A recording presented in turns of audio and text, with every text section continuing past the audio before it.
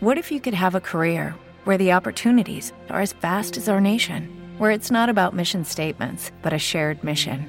At U.S. Customs and Border Protection, we go beyond to protect more than borders. From ship to shore, air to ground, cities to local communities, CBP agents and officers are keeping people safe. Join U.S. Customs and Border Protection and go beyond for something far greater than yourself. Learn more at cbp.gov/careers. Hello and welcome to episode 83 of the UK True Crime Weekly podcast. I'm Adam. Before we begin, a huge congratulations to friend of the show Chris Wood and his wife, who've just welcomed their daughter to the world this week. You know what that means, Chris? On those late nights and early mornings, lots more time to write some fantastic episodes. Well done to you both. Also, a huge thank you to all my supporters on Patreon, but especially this week's new supporters, that's Susan Cowell, Lucy Sparrow, Joe Woodcliffe and Kelly Palacio. I recently released, just yesterday, bonus episode 16 for Patreon supporters, and as well as those 16 episodes, there is also access to other exclusive content. This week I'll be recording a special video just for Patreon supporters talking about the future of this podcast. Just head to patreon.com/UKTrueCrime to join this special club. This week's episode, for the first time, examines a case of corporate manslaughter. The offence was created to rectify the problem identified by a 17th century English judge who said that companies have a soul to damn, but nobody to kick. I'm also delighted that this week's show is sponsored again by The Economist. For over 170 years, The Economist has helped inform our thinking on a range of issues. Not just economics and finance, it covers a range of subjects from politics and business to science, technology, arts and the environment. There's lots in the current issue for fans of true crime across the globe. Two articles stood out for me. The first one was about the death of Eli Khalil, the man behind the incredible coup in Equatorial Guinea, who died in suspicious circumstances after reportedly slipping on stairs and breaking his neck. There's certainly scope for an interesting investigative podcast there. There is also some really interesting insights about the AHAB corporate scandal in the Gulf. Now, I've covered Ponzi schemes before on this podcast, but this one takes it to another level. Take a look at the article on economist.com or get a print copy of the magazine today to learn more. The Economist is the smart guide to the forces changing your world. Get your copy today. And the good news is that to receive a free print copy of The Economist, you just need to text CRIME to 78070. So support this podcast and receive a free copy of The Economist by texting CRIME to 78070. Thank you. So let's set some context for today's story. Top of the UK charts in March 1993 was Young at Heart by the Bluebells, with Shaggy at number 2 with Oh Carolina. No, I won't sing it. At number 4 was another classic tune, Mr. Loverman. Shubba. Awesome stuff. The US charts was topped by Snow with Informer, having recently dislodged Whitney Houston with I Will Always Love You. In Australia, the top-selling single this year was Meatloaf with I Would Do Anything for Love, brackets, but I won't do that, close brackets. In the news, the blizzard of 93 hit the northeastern United States, and also in the US this month, Rodney King took the witness stand and described to the jury the events as he remembered them following his horrific attack at the hands of the LA Police Department. This was also the month of the awful Warrington bomb attacks in northwest England, when IRA bombs in the town centre of Warrington claimed the life of 3-year-old Jonathan Ball and injured more than 50 other people. On the 25th of March, the blast claimed a second fatality when 12-year-old Timothy Parry died in hospital from his injuries. Just a dreadful, dreadful event. Today's story is based in Lyme Regis, which is a beautiful town on the coast of the English county of Dorset, 155 miles southwest of London, 25 miles west of Dorchester, and 25 miles east of Exeter. The harbour wall, known as the Cobb, appears in Jane Austen's novel Persuasion, and in the John Fowles novel The French Lieutenant's Woman, and in the 1981 film of the same name, which was partly shot in Lyme Regis. I love it down there, and this beautiful part of England is popular with water sports, and on a summer's day there are numerous water-based craft on the water, well, except for those horrendous jet skis, of course. It can be a lovely scene as visitors and locals stroll by the water's edge on a sunny day. And in March 1993, 6 teenage girls, 2 boys, and a teacher from Southway Comprehensive School in nearby Plymouth launched from the St Albans Venture Centre at Lyme Regis, with 2 instructors, to canoe to nearby Charmouth. It was the first full day of their week-long trip and spirits were high. Yeah, they're having a lot of fun. It's a really pleasant paddle across the beautiful bay, which should take around 2 hours. It was around 10 a.m. and fine weather with a gentle breeze. As holidaymakers watched the party leave, one couple commented to each other, "It was a beautiful day." They all had wetsuits, life jackets and helmets, and we commented to each other, "Look at those kids, they're going to have such a good time." The trip started out well, but as so often happens on the water, things then started to change very quickly. Trouble began almost immediately with teacher Norman Pointer capsizing a number of times and then being violently sick. Another student, Dean Sayer, capsized very quickly too. Indeed, it was so close to the shore that he was able to stand, but the group decided to carry on. As they headed towards Charmouth, there's a gap in the cliffs known as the Charmouth Gap, where the River Char flows down into the sea.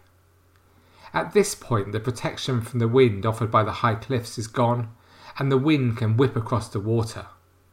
It's a point where windsurfers often get into trouble, and they're pushed out to sea.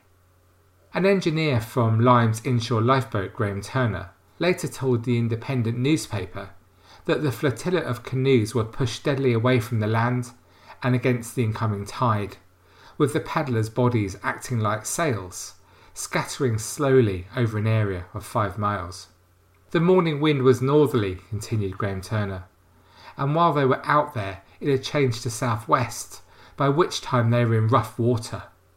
1.5 miles out from the shore, conditions were very severe, certainly much too rough for any canoes to stay upright. Quickly, all but one canoe overturned and began to sink, leaving the group holding on to the last upright canoe. The wind was now strong, cooling the exposed group, and the sea was only 9 degrees. The group was now in big trouble. They sang to keep their spirits up, and they blew whistles to try to attract the attention of passing ships, but all to no avail. The handyman at the St Albans Activity Centre was scheduled to meet the group at Charmouth, but by 12:25 p.m. the canoeist still hadn't arrived, and so he reported them missing to the manager of the centre, Joseph Stoddart. Stoddart spent half an hour in Lyme Bay searching for the party, but there was no sign. He then increasingly frantically drove along the shore, hoping that the group had washed up along the coast somewhere. But again, there was no sign of any of the canoeists. Meanwhile in the water, the situation had got worse and was now desperate. They were fighting for their lives. 2 students, Samantha Stansby and Emma Hartley, in desperation started to swim for the shore. Others were suffering from severe hypothermia and were barely conscious in terrible, scary scenes in the rough waves. A fishing boat, Spanish Eyes, spotted a red kayak on the water 2 miles southeast of Lyme Regis. The skipper radioed the Portland Coast Guard, which was their first knowledge of the tragedy unfolding.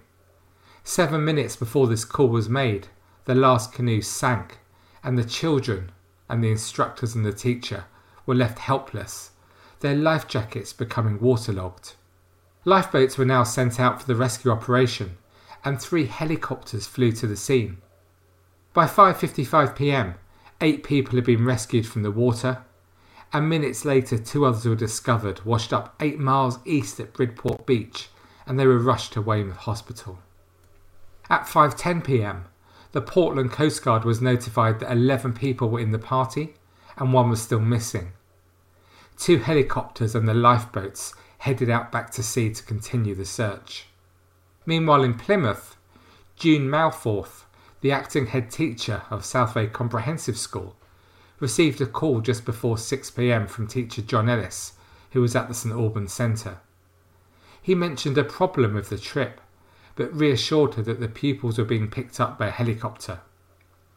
Within minutes, after telephoning Dorset police, she learnt that one of her pupils had died. Meanwhile, back out at sea, 10 minutes later at 6:10 p.m, the final member of the group was plucked from the water by a Sea King helicopter. Back at school, the list of 8 canoeists were with staff and they knew the situation was grave, but they didn't yet know who had died. But just after 9 p.m. came a terrible call, confirming that 16-year-old Simon Dunn had died at the scene, and that 3 others were in a critical condition. In a state of shock, June Malforth called in the sixth form tutors and prepared to break the news to parents. And then 2 hours later, a fax arrived from Dorset police with a list of the dead who'd been identified by the head of sixth form, Norman Pointer, who'd been out with the students and had survived the 7-hour ordeal. As well as Simon Dunn, Dean Sayer, aged 17, and 16-year-olds Claire Langley and Rachel Walker also died in the disaster.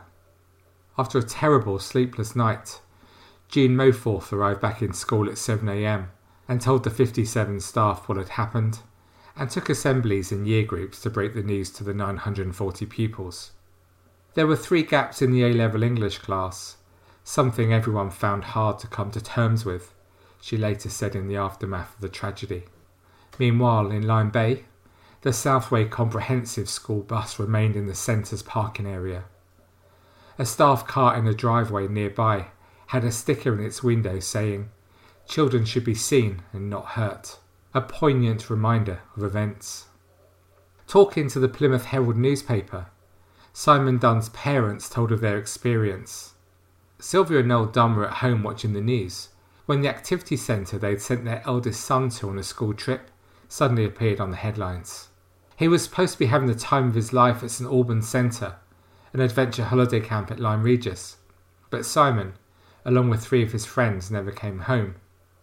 Knowing something was seriously wrong, Sylvia and Noel went to the school where their 16-year-old son attended sixth form.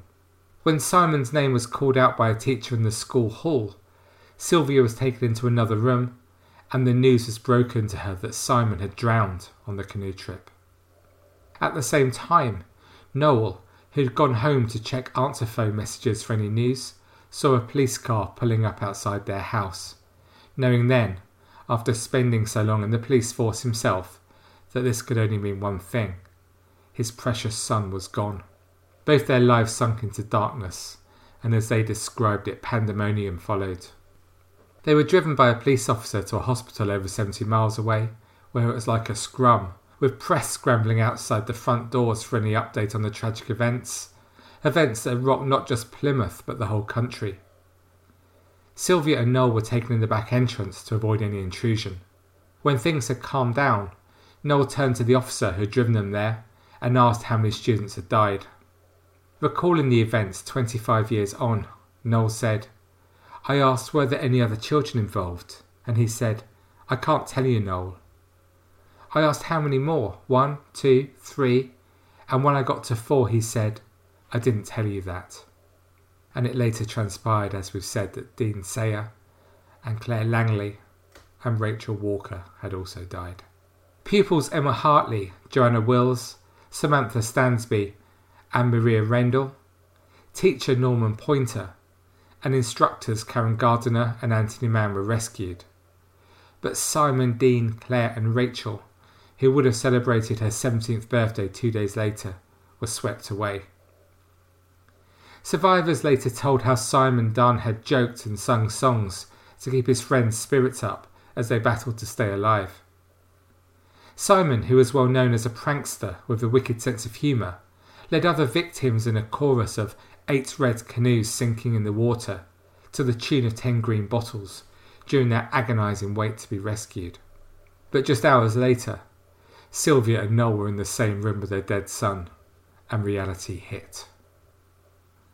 One survivor, 17-year-old Maria Rendell, cried as she told the Independent newspaper how her friends passed out, became delirious, and turned blue with cold in the water as those who were stronger tried to give mouth-to-mouth resuscitation.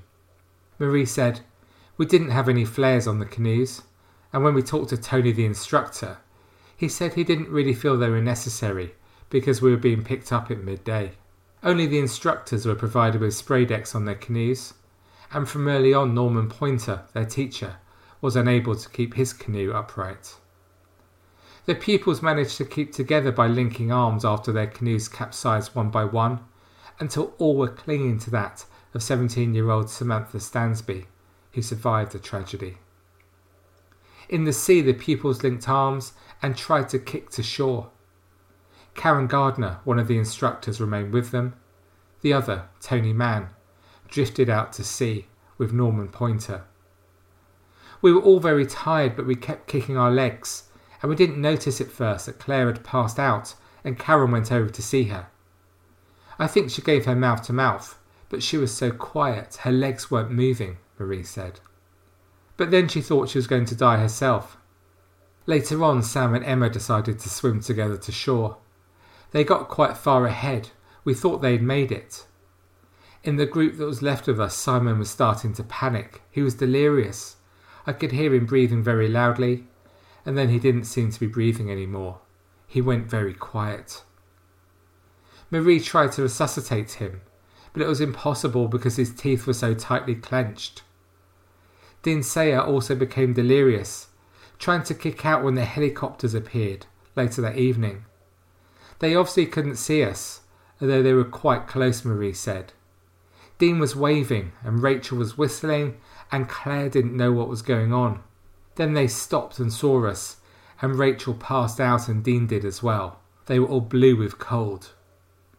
These accounts are just heartbreaking to hear, and it's impossible to imagine how it was to actually live through this experience. As more similar accounts surfaced in the coming days, Britain as a whole reeled from the shock of the tragedy. The pressure led to the managing director of the company that looked after the activity centre, Peter Kite, along with the day-to-day manager, Jonathan Stoddart, facing trial for 4 counts of corporate manslaughter. The evidence heard at Winchester Crown Court was shocking. It was revealed that 9 months before the tragedy in Lyme Bay, the operators of the activity centre had received a letter from 2 experienced instructors warning of issues with safety. The letter contained a stark warning saying, "We think you should have a very careful look at your standards of safety. Otherwise you may find yourselves trying to explain why someone's son or daughter will not be coming home." The instructors sent the letter after leaving their employment after just 5 weeks at the centre, saying that there was most definitely not one person here on this site technically qualified to instruct. Because of a shortage of staff, they said that young people were literally thrown in at the deep end. The jury were told of a 2.5-hour delay before centre manager Stoddart alerted the Coast Guards. He was first alerted by a centre employee who'd reported that the party had not returned from the trip. Stoddart, as we heard, then made land and sea searches for them, with the group 3 hours overdue, and at the suggestion of the Lyme Regis harbour master, he finally relented and called the Coast Guard. There were other fundamental safety failings. Jeff Good, a director of coaching for the British Canoe Union, who had taught canoeing at sea for a number of years, commented that the faults were so serious and so numerous. The youngsters were so inexperienced they could not even paddle the kayaks in a straight line. The 2 instructors carried no flares or radios. They did not understand how offshore winds affected the canoes, or the best way to right a capsized craft, or when an emergency was taking place. Crucially, they didn't tell the children how to inflate their life jackets, rendering them useless. The pupils had practiced only in the swimming pool before tackling the waters of the English Channel, and they carried no distress flares. No one at St Albans Centre had even checked the weather forecast, the court heard. In his defence, Stoddart said he'd intended the canoeist to follow a coast-hugging route that day and not go out to the open sea.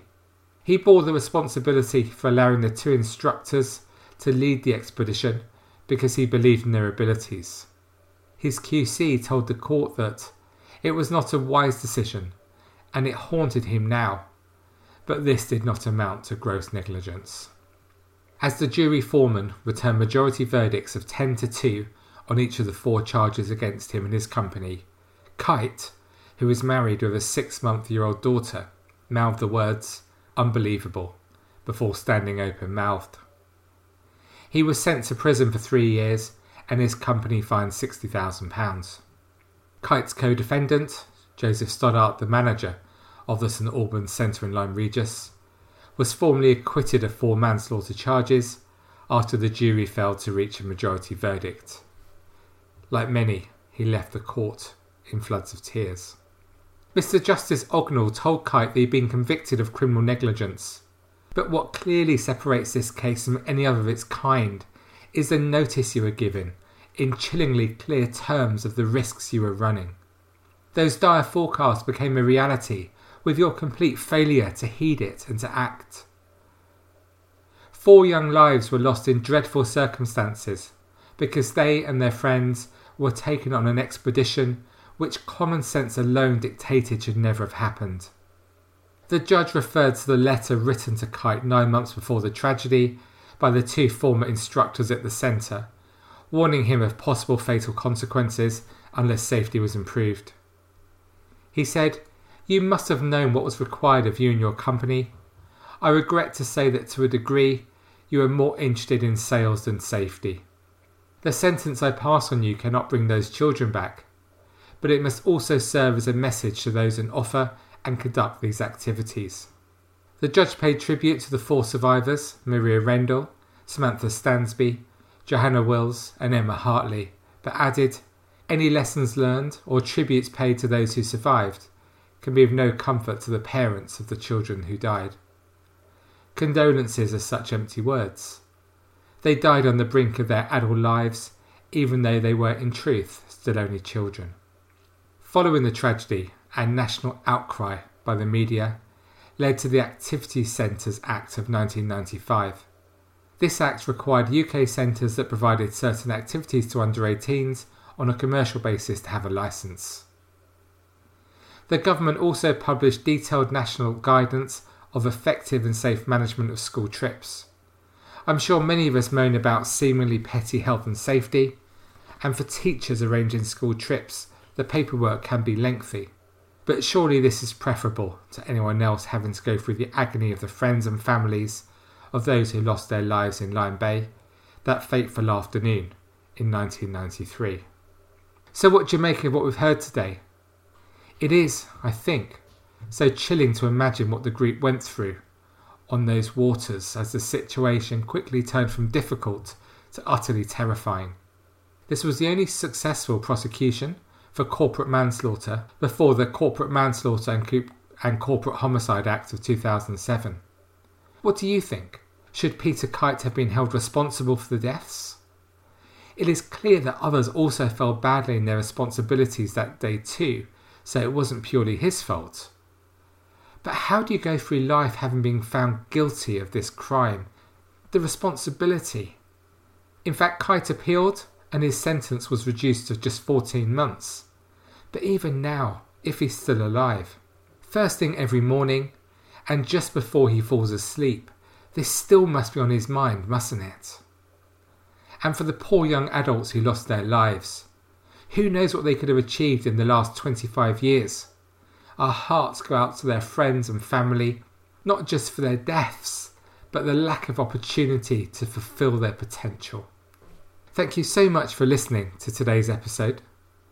Please join us in our Facebook group to discuss this story and all other aspects of UK true crime.